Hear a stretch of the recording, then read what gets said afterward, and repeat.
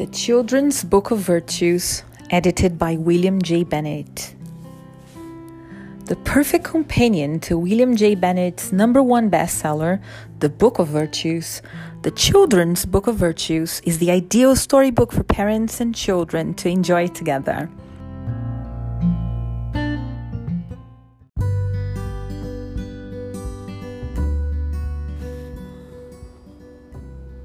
The stories have been chosen especially for a young audience to help parents introduce to their children the essentials of good character, courage, perseverance, responsibility, work, self-discipline, compassion, faith, honesty, loyalty, and friendship.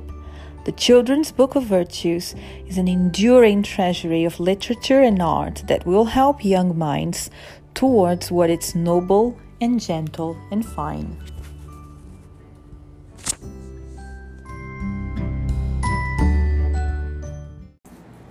Work and responsibility. The first one is a poem by Olive A. Wadsworth called Over in the Meadow.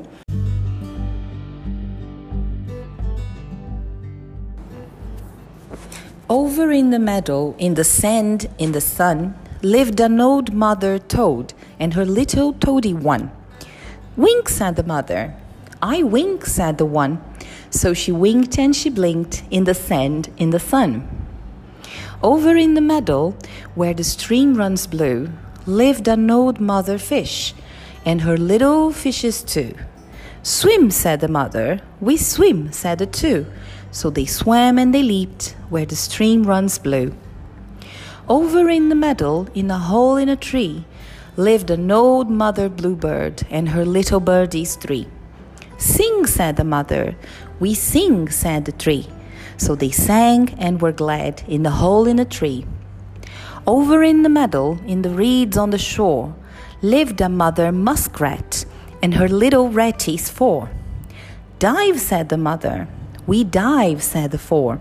So they dived and they burrowed in the reeds on the shore.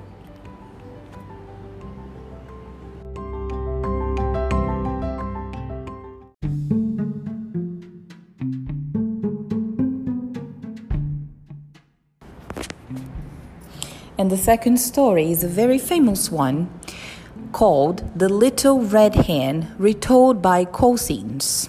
If we want a share of the rewards, we must take a share of the work too. So listen carefully. A little red hen once found a grain of wheat.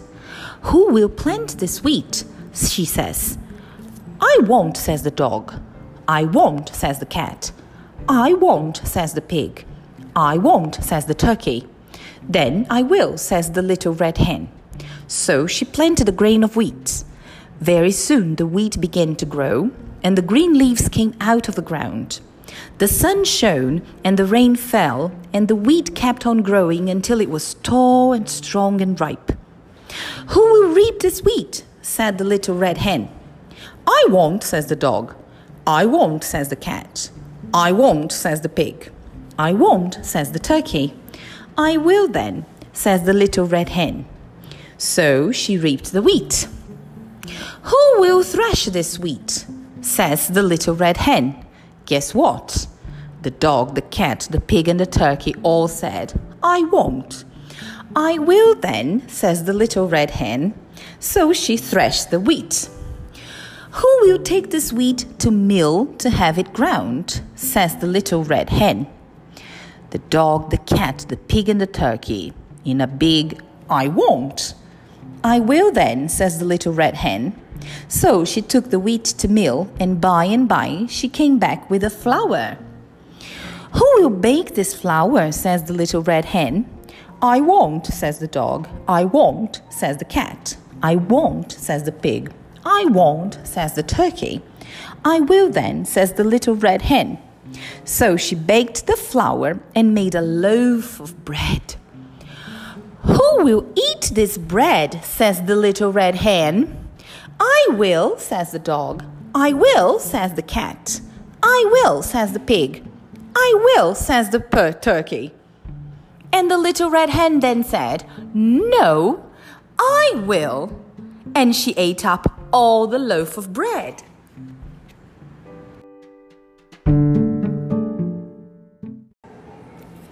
Hercules and the Wagoner by Aesop.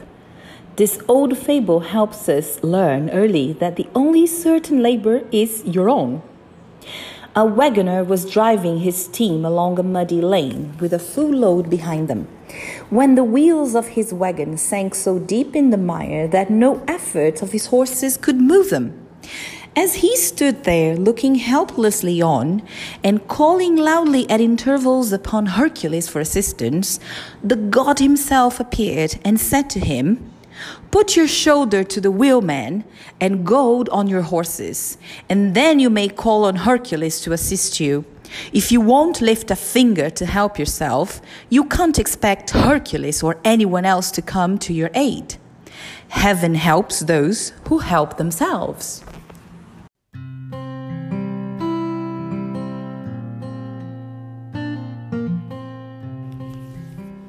Moral education, the training of heart and mind towards the good, involves many things. It involves rules and precepts, the do's and don'ts of life with others. It involves explicit training in good habits. And it involves the example of adults who, through their daily behavior, show children they take morality seriously. I hope this series will help parents and young children dwell on these things together.